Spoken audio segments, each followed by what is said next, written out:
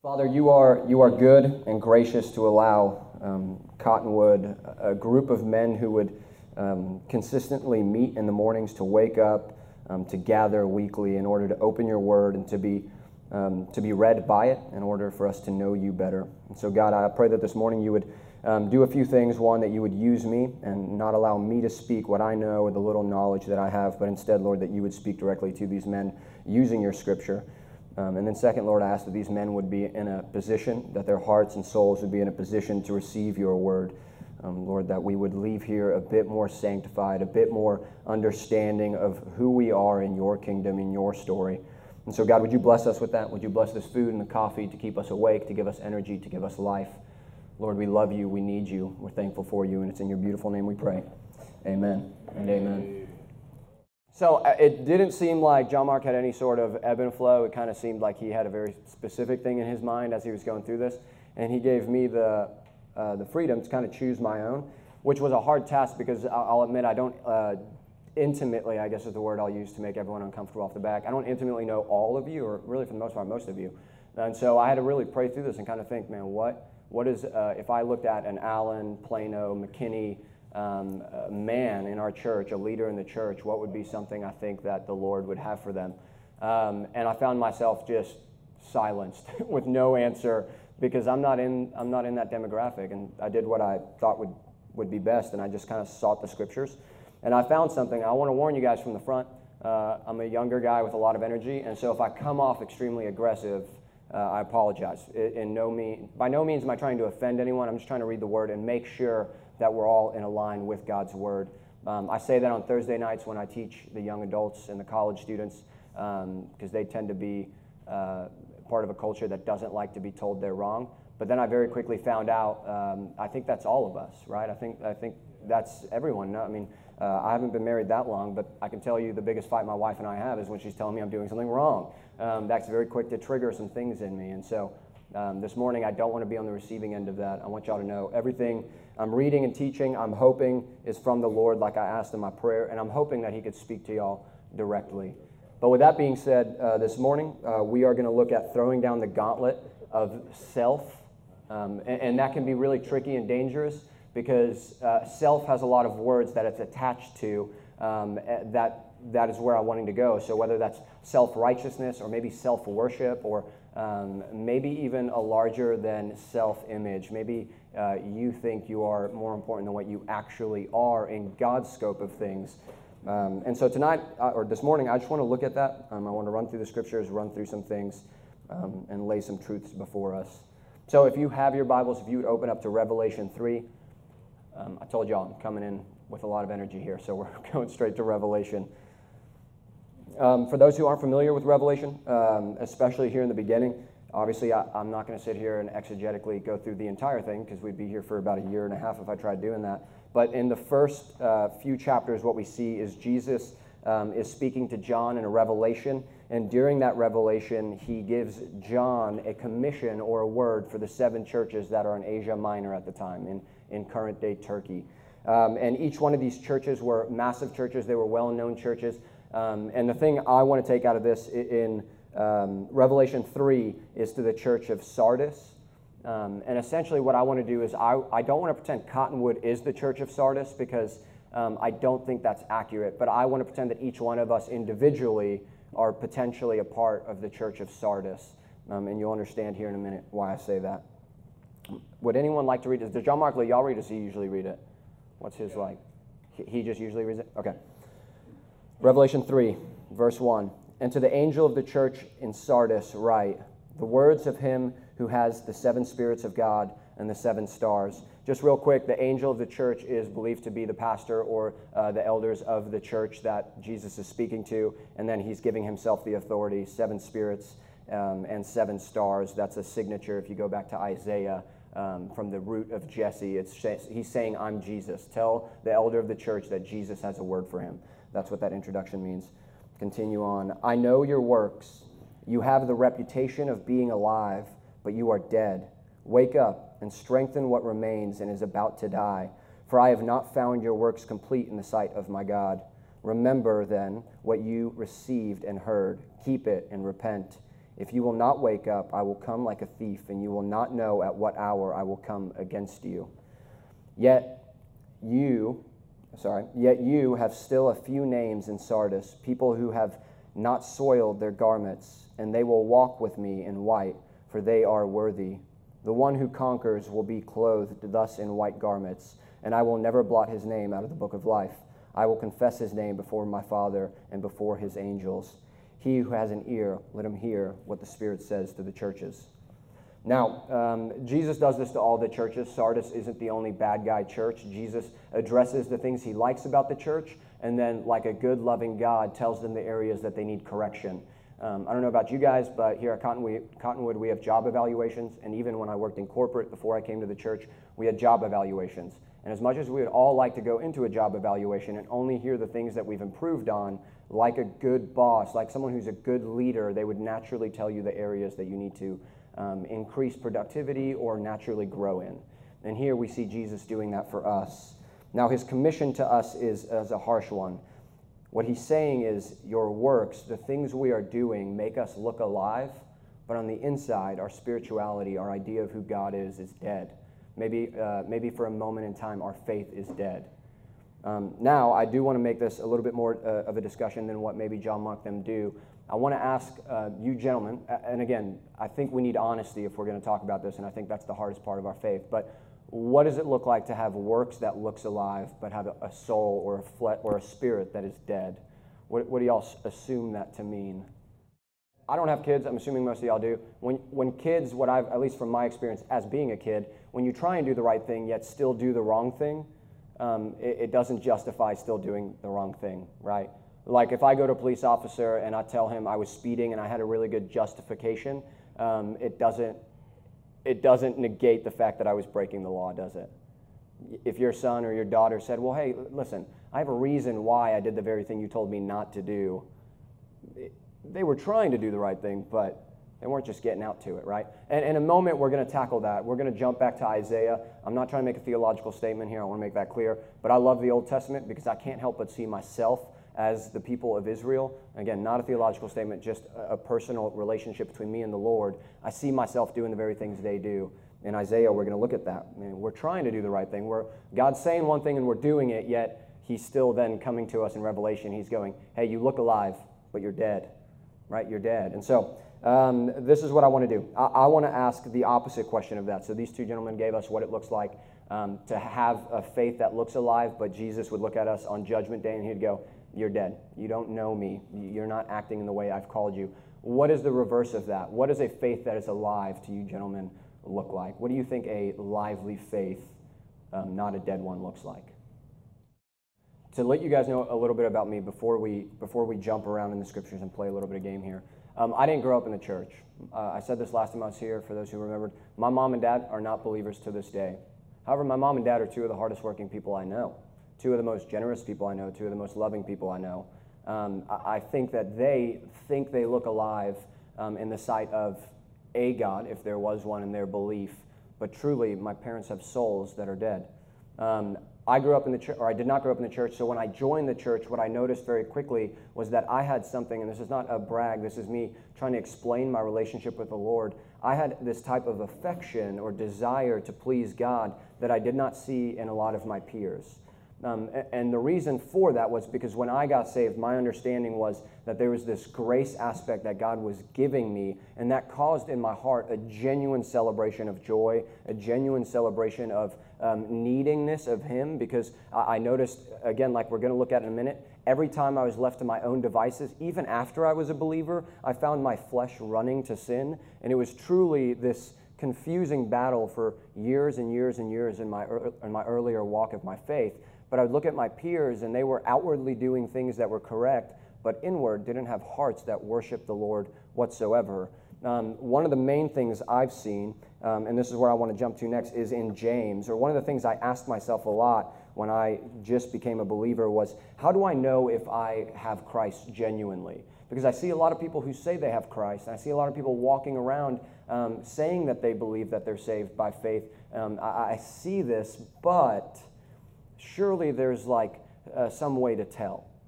And I heard a sermon when I was about 21 years old by a gentleman who said, you can tell what a tree is by its fruit. That's how you tell. You walk up to an apple tree and it produces apples, and when an apple tree stops producing apples, then it's no longer an apple tree that's working. It's probably a dying apple tree. Now, if we go back to Revelation, if I don't want you to, I want you to go to James 3, you'll notice he says, strengthen that which is dying. Jesus isn't saying some of you are dead. He's saying there is a portion that's dead, but there's some of you that are busy dying. And I think he actually says this to the church of Ephesus. He says, hey, don't forget your first love. Like that passion, like maybe you think of the bride of your youth, maybe you think of the love and passion and affection you had at one point for her. You at one point had that for Jesus, and Jesus is saying, hey, when you found out that you were no longer destined for hell, but you found out I have, through grace and love, saved you, where did that passion go? This love that overflows from the God who created everything that we know, see, hear, smell, and touch. Where's the affection that now you get to know him and worship him and talk to him? And more than that, you're redeemed by him and he bought you a new life. Where was the actual outward flow of that? And if you have it, what does it look like? What does the tree of faith look like? And James 3:13, James is one of my favorite authors of the New Testament because of how aggressive he is with painting this. I think you can't debate. I think you can't self-justify, as we're throwing the gauntlet down on self. You can't self-justify when you hear this. You're either doing one of these two things, and it's up to you to figure out as I read through this. So here's James' word from James 3, verse 13 through 18. Who is wise and understanding among you? By his good conduct, let him show his works in the meekness of wisdom. That let him show is an imperative command in the Greek. What it means is, don't tell me what you think about yourself. Let your life show me what it means. Let your life show you which of these two wisdoms, which these two Christ-likeness you walk in. Verse 14. But if you have bitter jealousy and selfish ambition in your hearts, do not boast and be false to the truth. That is not the wisdom that comes down from above, but is earthly, unspiritual, and demonic.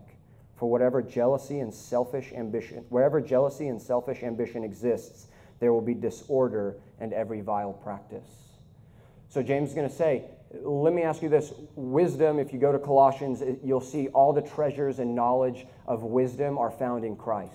When the New Testament says, do you have wisdom? Do you have knowledge? Do you walk in wisdom and knowledge? It's asking if you're walking in the Spirit or in the flesh. Here he's saying, if you walk in the flesh, you will be a bitter person, a jealous person who's only after himself. Everything you do has to have an end goal of turning back and benefiting you.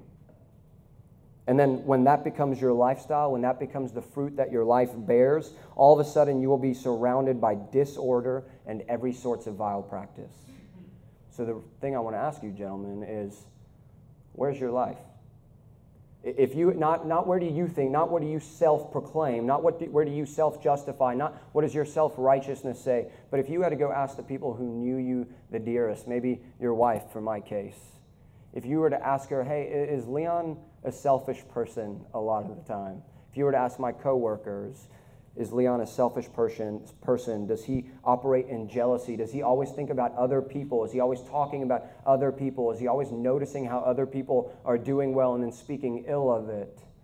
Or maybe you don't only have the symptoms of these. Maybe this is a deep-rooted issue in your heart. Maybe selfish ambition and jealousy aren't the things you're showing. Maybe they're vile practices that, again, you're not walking outward in. Maybe you're doing them in the quiet of your house. Maybe you're doing them when your wife goes to sleep. Maybe you're thinking about them when you're at the office. Maybe it's the way you speak about your coworkers. What is the fruit of your life showing? Because if this is the trajectory that you're on, it seems like in Revelations, Jesus made it very clear, you're busy walking towards death again. You've forgotten your first love. You've forgotten that it's about me. You forgot that this world, everything you have, is turned around to worship me, not yourself. Let's go on and see what alive looks like. If you're alive, verse 17, but the wisdom from above, this is the gospel. This is those who walk in the Spirit of Jesus Christ, the life that he has bought them and resurrected and given to them. This is what happens when you walk in this. First, you're pure, you're peaceable, you're gentle, open to reason, full of mercy and good fruits, impartial and sincere. And a harvest of righteousness is sown in peace by those who make peace. This word gentle is one that hits near and dear to my heart because when my wife and I were engaged, this is the one word, not referencing the scriptures, just as a person that she said I was not.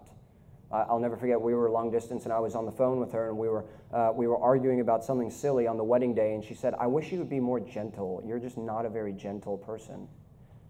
And she said, I wish you would be open to understanding a little bit more. I wish you wouldn't just cut me off and say it's your way or the highway. And at that point, again, this scripture wasn't near and dear to my heart at that moment, and so I was like, you don't know what you're talking about. I'm super gentle. You're just crazy.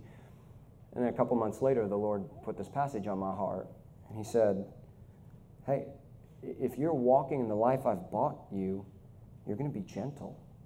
You're going to be full of mercy. That means when people step against you, when people speak ill of you, that means when you don't get the job you wanted to get, that means when you don't get the thing that you wanted to get, you're open to mercy. You're actually overflowing with mercy. Why? Because you have been given mercy by the great King. You're impartial and sincere. You're not the type of person that says, yeah, sure, do whatever you want, I don't care. No, you're sincere, you care, you're actually in it. It's not about self, it's all of a sudden about other people. When you're walking in the fruit that Christ has afforded you, no longer are your eyes on yourself, but they're on everyone else. To be gentle, to be open to reason, to be sincere, to be filled with mercy, to be impartial, your eyes can't be on yourself. Actually, if your eyes are on yourself and you're always getting angry because people aren't pleasing you, maybe your wife or your coworkers, that definition fits more closely to selfish ambition, does it not? It seems like James, the brother of Jesus, is telling us to throw down the gauntlet of self, and he's saying, why don't you take your eyes off of yourself and refocus them on the true King?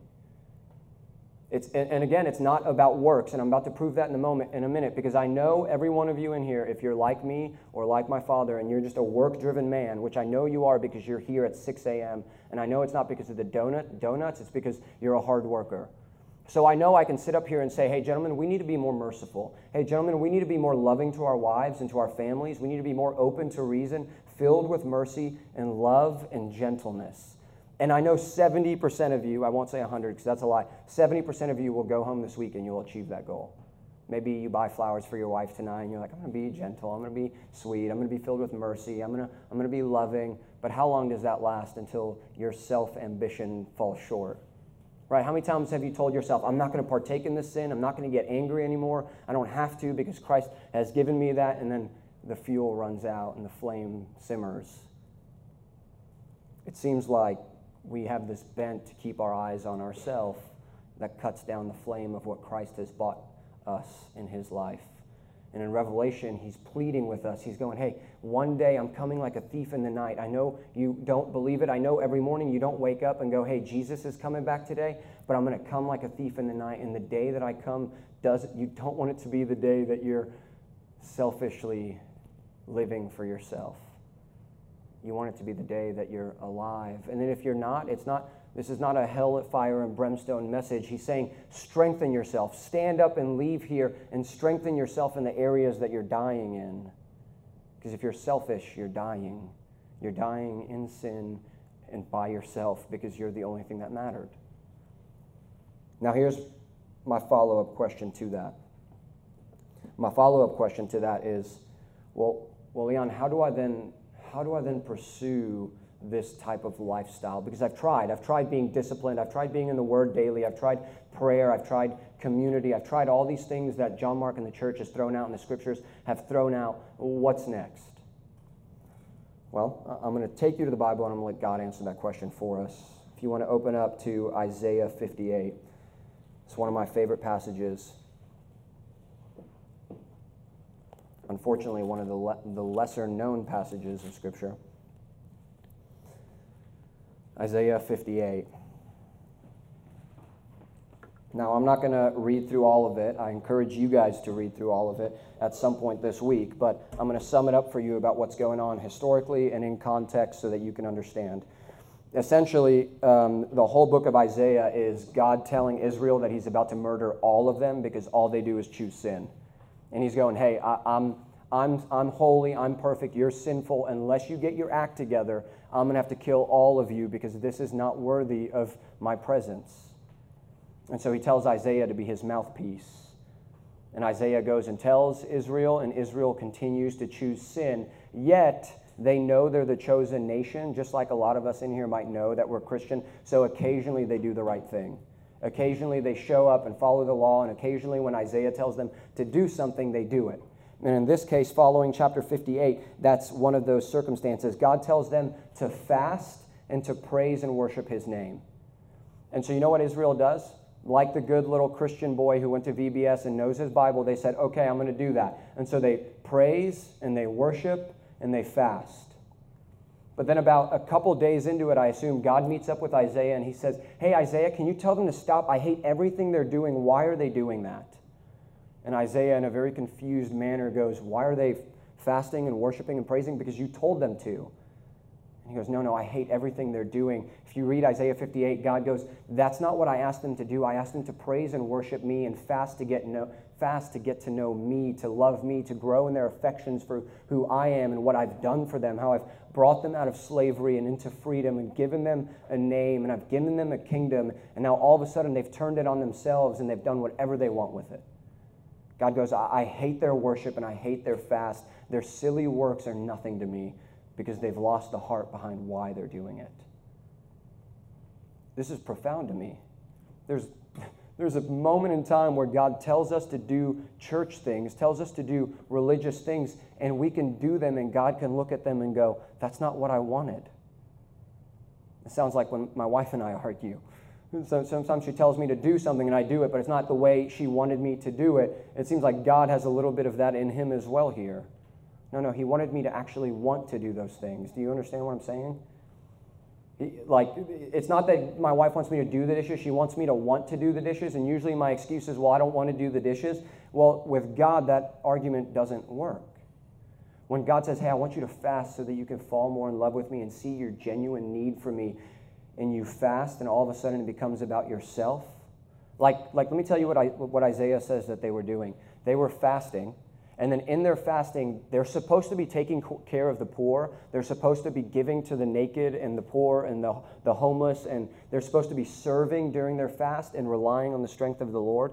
And instead, what they did is they became hangry. I don't know if y'all are familiar with this word. I use it quite frequently. It's when you become so hungry that you become agitated with everything around you, and that's what happened.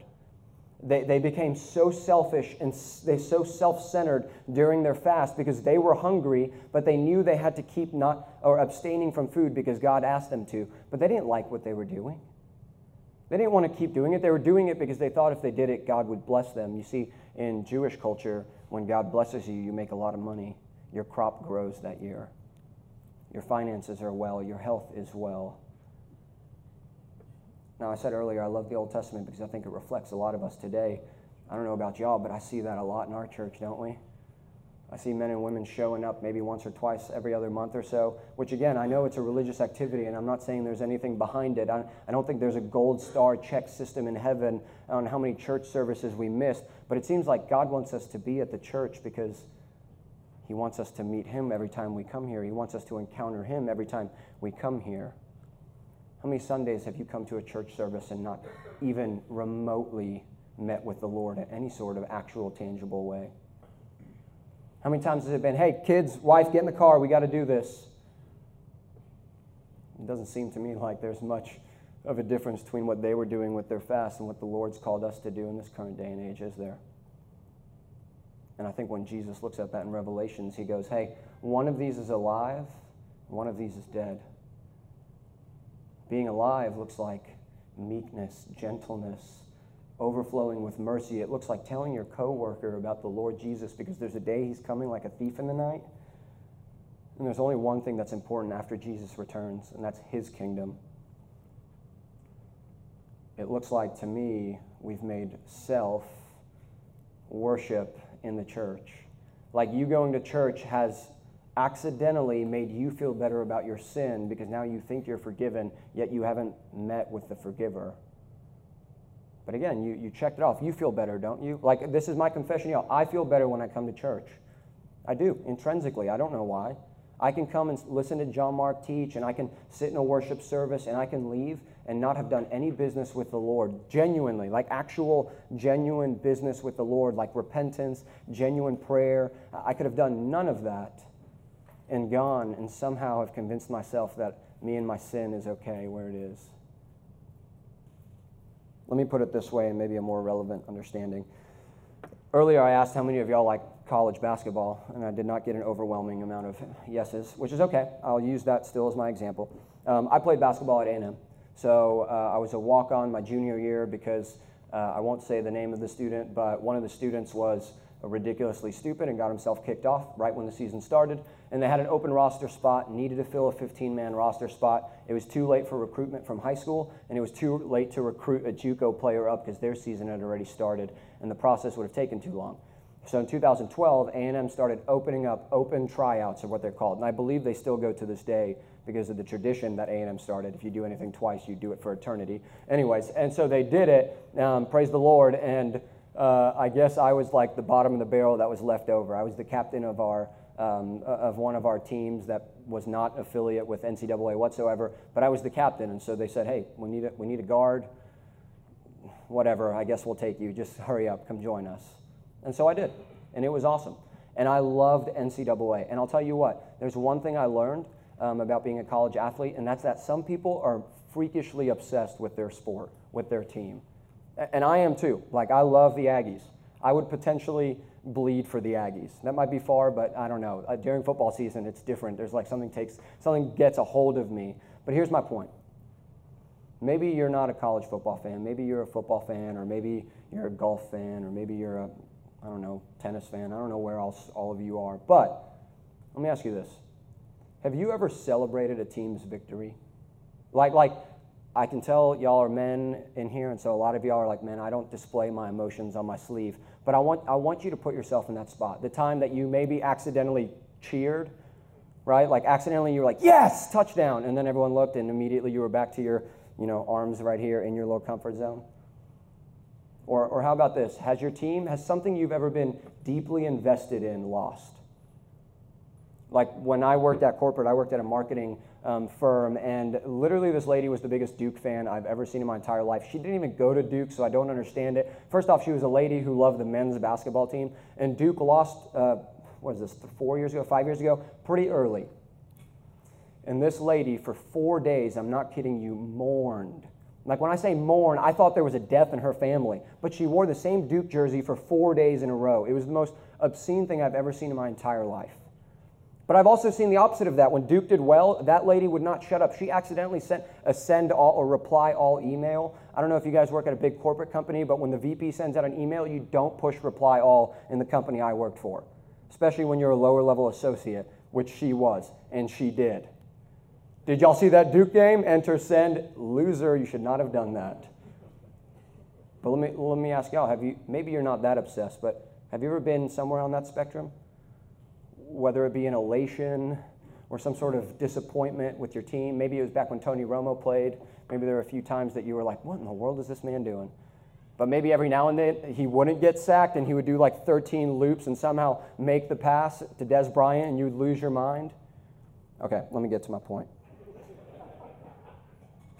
I think that when God created the universe, he gave you those emotions so that they would turn around and worship him. I think that the Lord's giving you a heart that aches when something's lost in front of you, so that when you betray the God who saved you with sin, you would feel that mourning over your sin. That you would be so downcast on your soul because you keep choosing other things over the Lord, that you would be in a fog for days. Like I read the Psalms and I wonder sometimes how much David loved the Lord, because he said there's days where he lost sleep because of his sin. Lord, where are you? Day and night, my tears are my food. I want to ask you, men, that sounds like a man who's alive after Christ's heart. That sounds like a man who is willing to submit his life to the Lord and operate in gentleness and freedom. I want to ask you, where are you on that scale? Because if you find yourself slipping into the more, man, I seem kind of crusty and dead, Man, I would ask you, what's holding you back? Is it yourself? Is it I'm worried about the way people are going to look at me and think about me and talk about me if all of a sudden I become this lunatic for Jesus? Have you ever heard of a man named Paul? What about John the Baptist? These were both lunatics. But I'll tell you what, if they didn't do the work they did, then like our man said over there would be people to this day who did not know who the Lord was. If they didn't take their cross and bear the weight of looking like a fool because the Lord created them to operate in that way, and the world is ridiculous and doesn't understand who the king of it actually is, I would tell you that's a game I'm not willing to play with. When I got saved my senior year of high school, which I know doesn't mean a lot to us in here because most of us probably don't hang out with our high school friends. Don't worry, I don't either. But I can promise you when I was a senior in high school, I lost all my friends when I became a believer, and it was the most difficult thing I've ever gone through in my entire life. My friends that I used to, funny enough, smoke weed with and used to go and party with and drink with, all of a sudden I had to confess to these men that I loved a guy named Jesus Christ because he bought my soul. And all of a sudden they thought I was partaking in some sort of witchcraft, even though all of them grew up in the Bible Belt and knew the gospel. That was a type of gospel that they didn't know. But I'd been made alive in Christ. I couldn't deny that. I couldn't walk in death. I knew what that was. I knew that sin was death. And I'm not full of life like I once was, but I read the scripture and I beg the Lord that he would make me alive like that again. Because here's the reality. The people you're scared of, maybe your coworkers, maybe some of your family, in 500, 600, 8,000 years from now, when it's only you and the Lord left, you're not going to remember those people. Right? Just like I don't remember my high school friends. It was a total win. I'm so thankful that the Lord gave me the courage and the hope in him to tell those people, hey, I love Jesus, man. He gives me life. You know why? Because those people don't matter to me. Not in a rude way, not like, man, I'm better than them, but in a way where it's like, man, if they're going to judge me for taking up my cross, I'm okay with that because I still gain Jesus. So maybe you're thinking, well, I work with these people. It's a little bit different. In 1,000 years, I bet it's not. And I bet in 1,000 years, the people you're afraid of being openly in love with Jesus about, the people who you're afraid to show that side of your soul, I bet in 1,000 years, they're just as distanced from my high school friends right now. But now here's the question. Do you actually have faith that that's a reality that you'll walk in one day?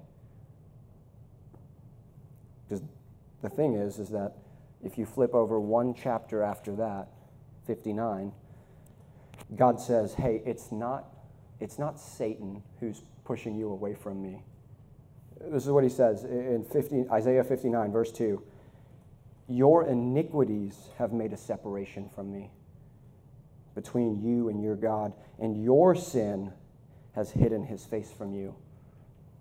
Listen, gentlemen, it's super easy for you to leave here and be like, hey, Leon, you don't understand the circumstance I'm in. Satan is attacking me right now, which may be true, but I bet you the thing that's pushing you towards death and not life is you and your sin. It's not other people. It's not your wife. It's not your coworkers. It's not that they're scary. It's not your family. It's not your finances. It's not any of this. It's you. You're the thing who's choosing death over life. No one can make that choice for you.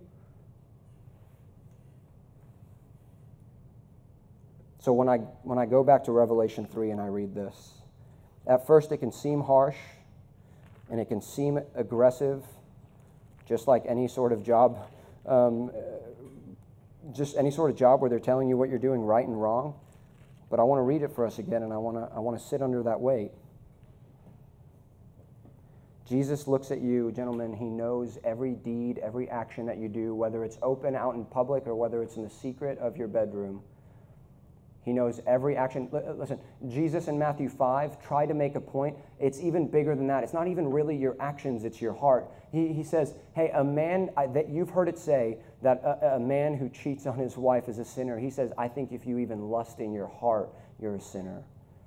You heard it say, don't murder. I'm telling you, if you're even a drop of anger, if you're an angry type of person, I say you're already a murderer. Jesus isn't after your actions. He's after your heart. He knows what you're doing. He knows the direction of your heart. He's not worried about the things you're doing. He wants your heart. He wants you to worship him because everything he's given you is for him. It's for you to turn that around in praise and worship for who he is. if you're a believer in Christ in here, this is like my favorite thing in the world. Those donuts in there aren't supposed to be giving you life.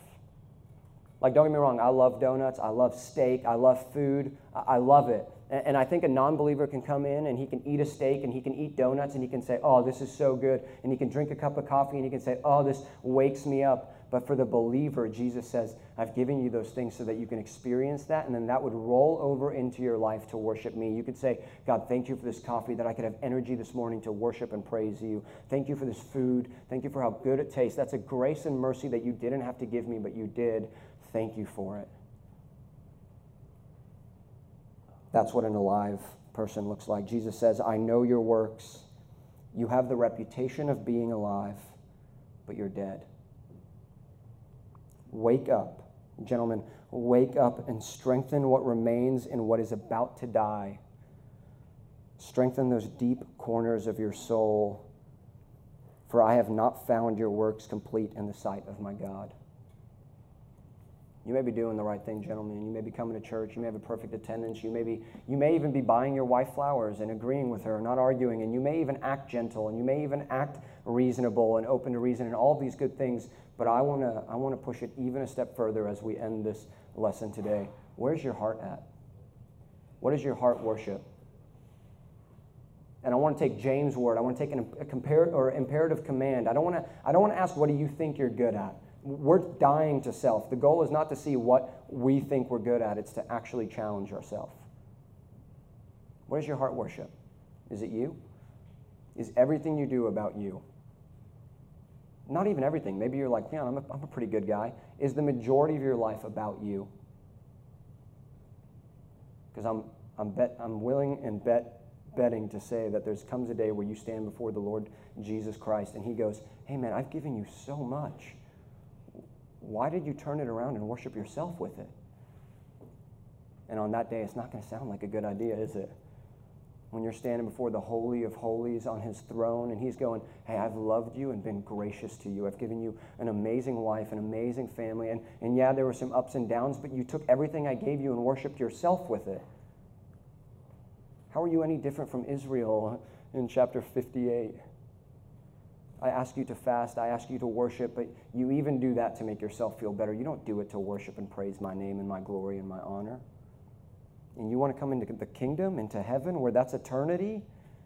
You have zero desire for it now. You're dying. Why would you want an eternity of worshiping the King Jesus if you don't even want any of it right now?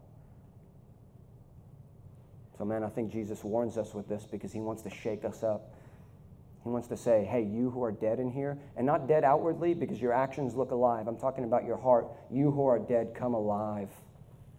This is my last scripture for y'all. Luke 9, 23 through 27.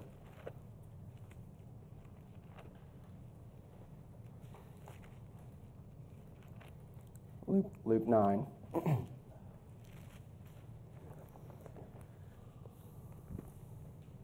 This is Jesus speaking.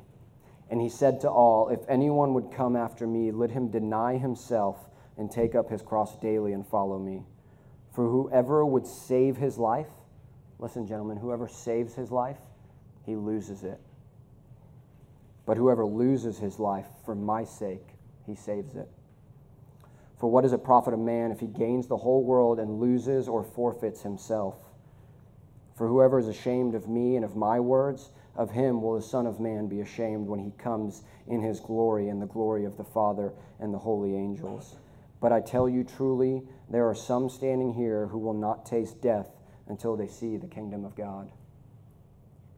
What a great mercy and grace Jesus Christ has given us, that we would not taste death because he's already tasted it for us. And would that cause us men to go out today and the rest of this week and worship his glorious, beautiful, precious name?